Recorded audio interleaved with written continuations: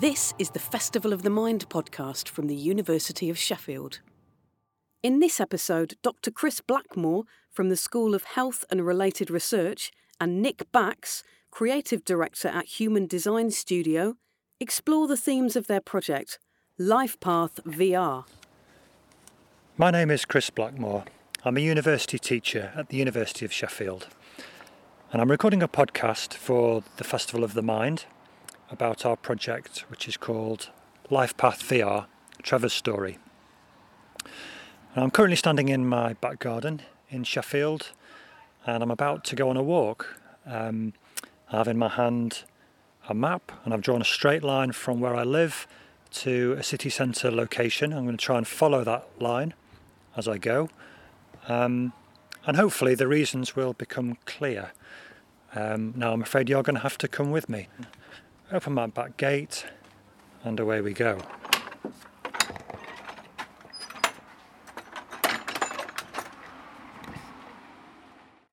I'm trying to follow this straight line. Now I've immediately been thrown off course. I couldn't walk through a farmer's field. The sheep might not have appreciated that. So I'm walking down the pavement, and I'm going to try and get as far as I can. I'm going to try and follow this line. In a sense, this is a piece of psychogeography, so this is a way in which people can try and understand their surroundings in a new way. It's often done when walking through a city, perhaps to get to know a place, to spot unusual things in the urban environment. I'm using it to disrupt the usual journey that I might take, where I'd kind of blindly follow a path because it was a well-trodden path. It's going to make me think about the decisions I'm taking at every step. It's a journey where I'm going to be reflecting, I guess, on where I'm going to, why I'm trying to get there. And there are many people who've written about pilgrimage and about this kind of walking and this way of trying to find meaning, I suppose. So I'm thinking of people like Robert Macfarlane, W.G. Sebald, Rebecca Solnit. There's a long history of people who've walked and used that act of walking to reflect on their lives, to find meaning. So you may be wondering what this has all got to do with the Festival of the Mind. So I have a question for you, a question that kind of goes across time and space, I suppose, so wherever you may be. I wonder who actually knows your life story, who really understands who you are, where you've come from, who knows your history. And I guess the obvious answer is going to be, for most people, will be friends, family, a partner, a spouse, a parent.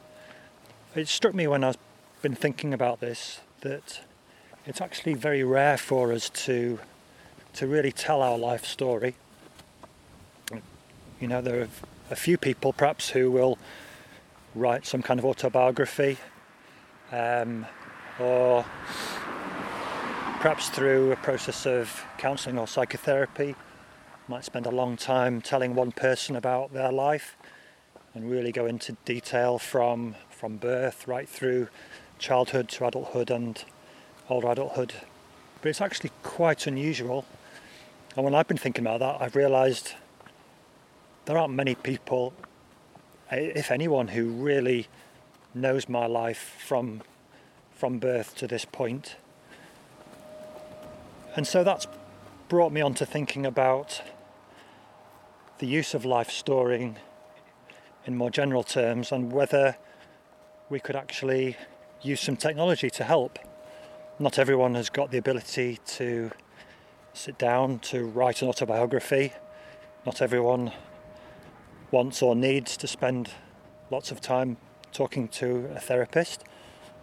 And some years ago, I had the idea that perhaps we could use some of the modern digital technologies to try and capture some of this for people. And could we develop a tool, a kind of a storytelling tool, which helped people to think about their lives and to capture the important aspects of that.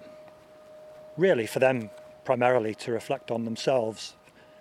Maybe that people would want to share that with others, and that's fine, that would be a decision for them, but really I think I'm most interested in our search for meaning in our own lives, reflecting on that personally, maybe coming to terms with things, trying to think about things in a new way, trying to forgive others for things perhaps, trying to understand what's happened to us. I think there's a whole host of different ways in which we can reflect on our own experience and hopefully use that for beneficial outcomes. When I was first thinking about the use of a digital tool in this kind of storytelling, one of the first things I thought of was the possibility of using virtual reality to allow people to create a kind of version of their life story. In the early 2000s, the VR experiences that I saw, they were really interesting, but I wasn't so sure they were going to be able to do the job. Some of them were still a bit clunky perhaps. You'd see kind of robotic figures moving around. Didn't somehow feel that welcoming or that much related to life as we experience it. And it's only really in the last few years where I think the VR that I've seen has become so sophisticated now and so powerful.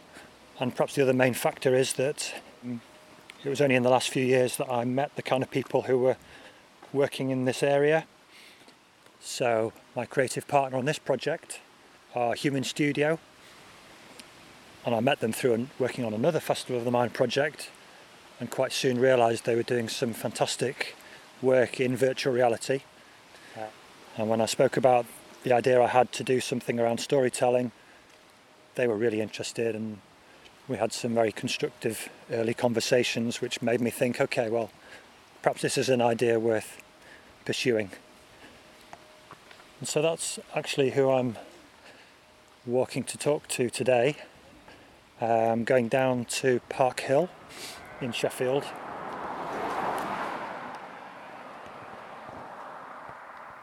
Okay, so I've arrived at Park Hill. I'm now sat in the design studio, and I'm here with Nick Bax, who's creative director of Human Studio. So tell us a bit about, we've got an amazing view from here. Nick, tell us a bit about the view and about Human at this place. Well, we've been in Park Hill now for just over 7 years. People in Sheffield that will know the building and how iconic it is. It's really become part of our company DNA, if you like. We were the first company to move here. It's very much our home, and it's just a really unique and amazing place to be for us. And I love coming in here. We're part of a community here. People live here, and it's obviously a place that's full of stories as well. And it's been here since the early 60s, and it's seen a lot of coming and goings and different things happening, some good, some bad. It's had a very active life, this building. It's coming into a new phase now because it's been redeveloped, and we're going to have some new people moving here, some students moving here next month, and some new residents. So yeah, it's an interesting place to be, and we find that when people come here, a lot have never visited here before, and it does give them a different perspective on the city. Because we've got an amazing kind of cityscape in front of us. I can see the tram rumbling past. It must be a very visually inspiring place to work. And it's pretty quiet up here, as you can hear as well. To say we're next to the main roundabout in the city and next to the train station. Obviously, things are pretty quiet in the city at the moment, but it's always this quiet up here, to be honest. So we've been working together on this project for the Festival of the Mind, which we've called LifePath VR, Trevor's Story. Can you tell us a bit about what visitors to this walk can expect to experience? What we're aiming to do, our goal really is to give them a glimpse of the future. I guess the easiest way to explain it is if people imagine what their timeline on Facebook could become in the future. Maybe that's a good way to explain it. LifePath is a way of capturing your life and the events within it beyond photos and videos, really. What's been your involvement in the development of this Festival of the Mind project? I guess our main involvement has been sort of expanding your initial concept for LifePath, really, and looking at how we can take that further. And technology is developing so quickly, particularly in the sort of immersive sector. So we're kind of imagining possible future applications for things, really. You know, some of the technology, we know it's coming, the hardware has been developed, and different organisations are preparing that it's not quite here yet. So we're already starting to imagine the uses for it when it arrives.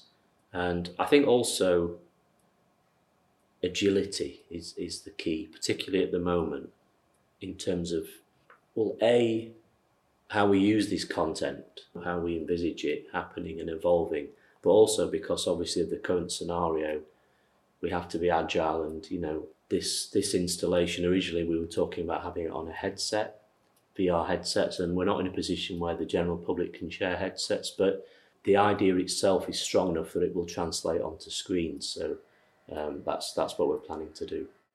So will those be kind of big fixed screens, or how will it work in the gallery? I think it'll be a mix of large screens and also tablets.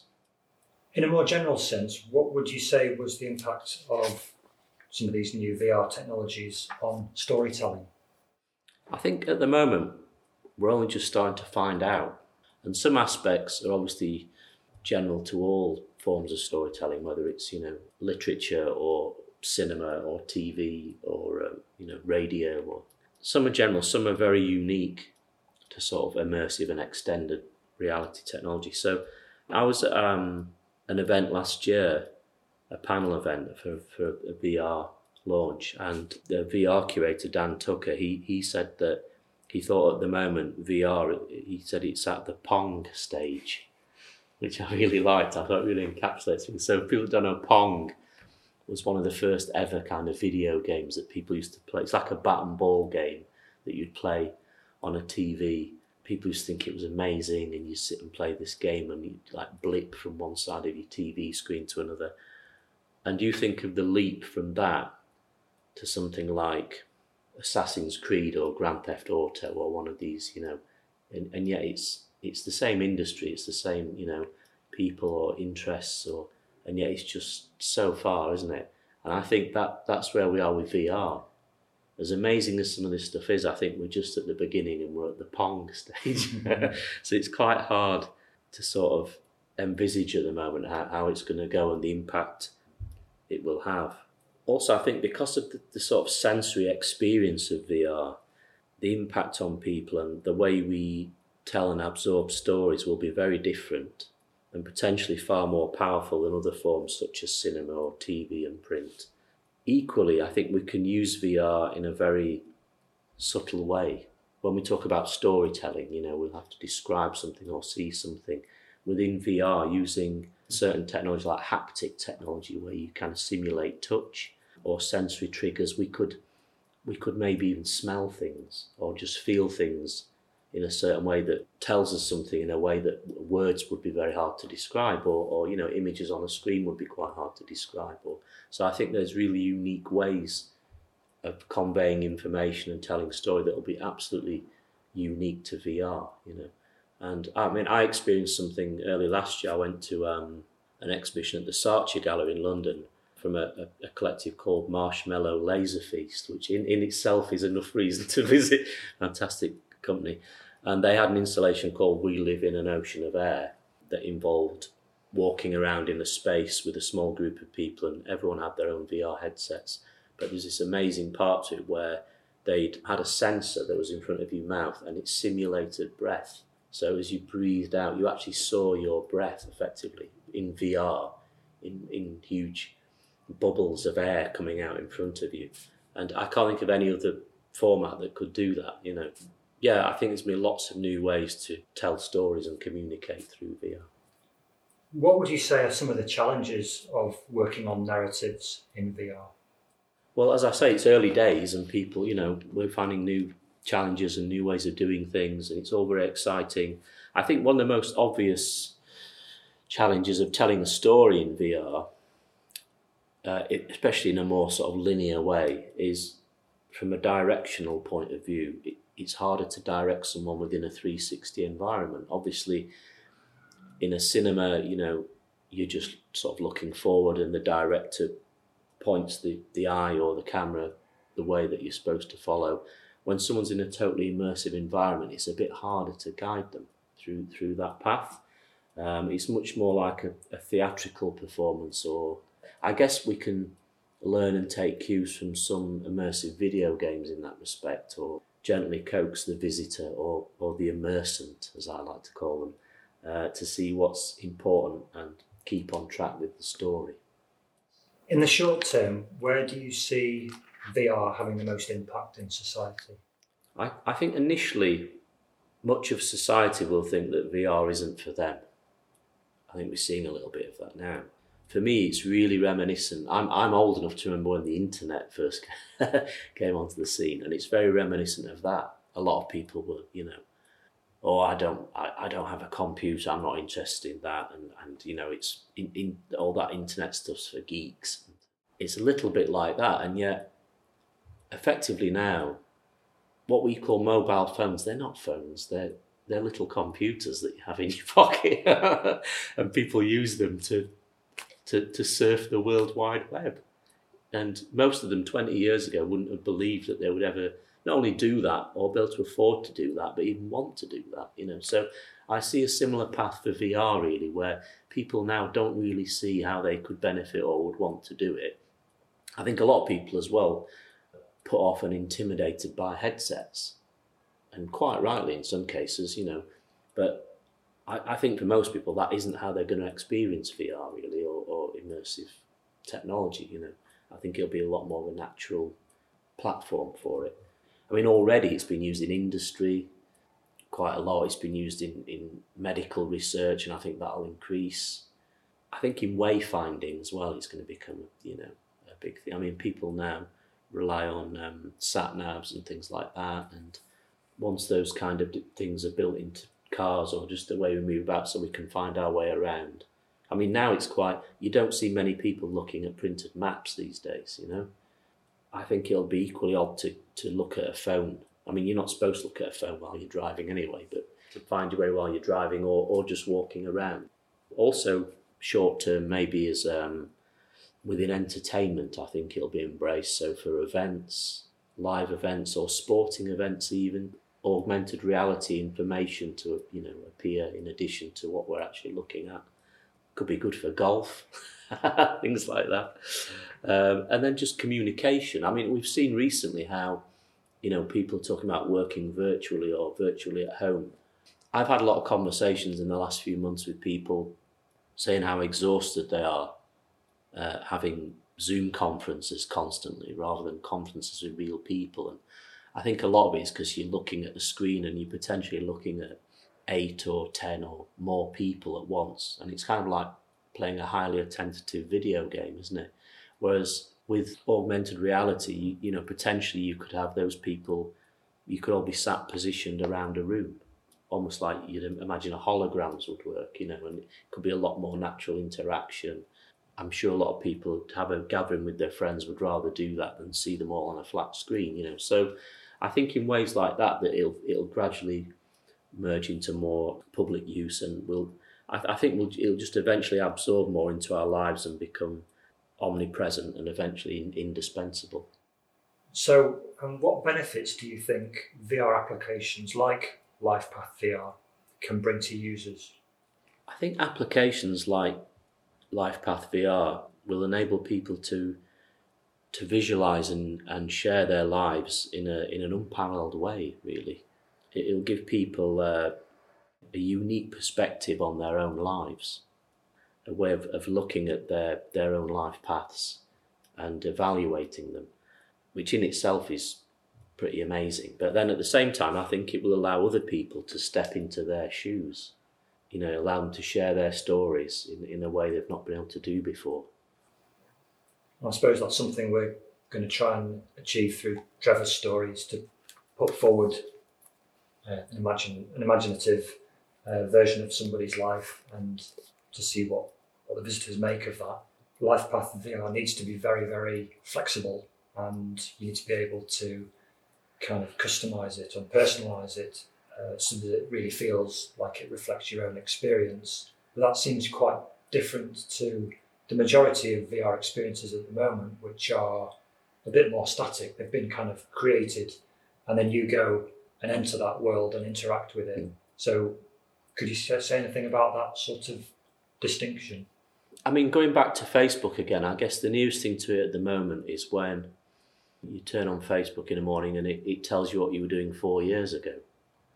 On its own, it's gone into your pictures or videos, or it'll put a compilation together of what your year's been like, or here's your summer, or places you've visited or something.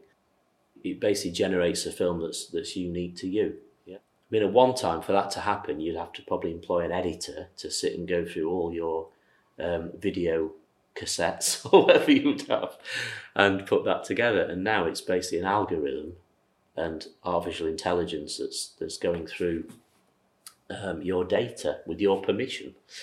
I think for this, we see it a kind of thing that you'd build yourself, but in a very easy and accessible way, together with suggestions and help from some sort of artificial intelligence and computer systems. But the thing that marks it out differently to what exists at the moment, for example, Facebook or similar, is that sense of spatial presence, and actually putting someone in an immersive environment and placing scenes or elements from your life journey within that. And I think that's the thing that will make it different. Now, as things stand, we don't have the technology to create these things, but if you look at various things that are happening at the moment, the sort of conclusion is you've got a sort of a coming together where these things will kind of tie in, and that that will happen in the same way that the way that Facebook creates films for people is lots of different technologies that have come together to do that. But it just seems pretty seamless and quite a natural thing, and people are obviously quite happy and they like sharing them, and they feel that somehow portrays or symbolises their personality and what they're about. And I think LifePath will do a very similar thing, but in a lot more powerful way. Great. Okay, Nick. Well, thanks so much for talking to us. Thanks so much for all your hard work with your colleagues here at Human Studio. We look forward to putting this project out so that everybody can come and experience it. Either come and visit us here in Sheffield if you're able. If not, come and experience this online. And we'd love to hear some feedback from you and to use that feedback to help us develop it further in the future.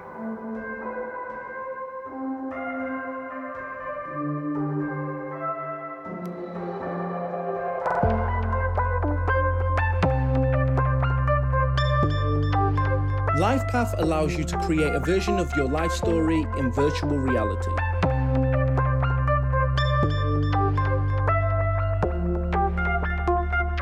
You can bring in your own content to show important events in your life and select from a variety of 3D objects to experience in VR.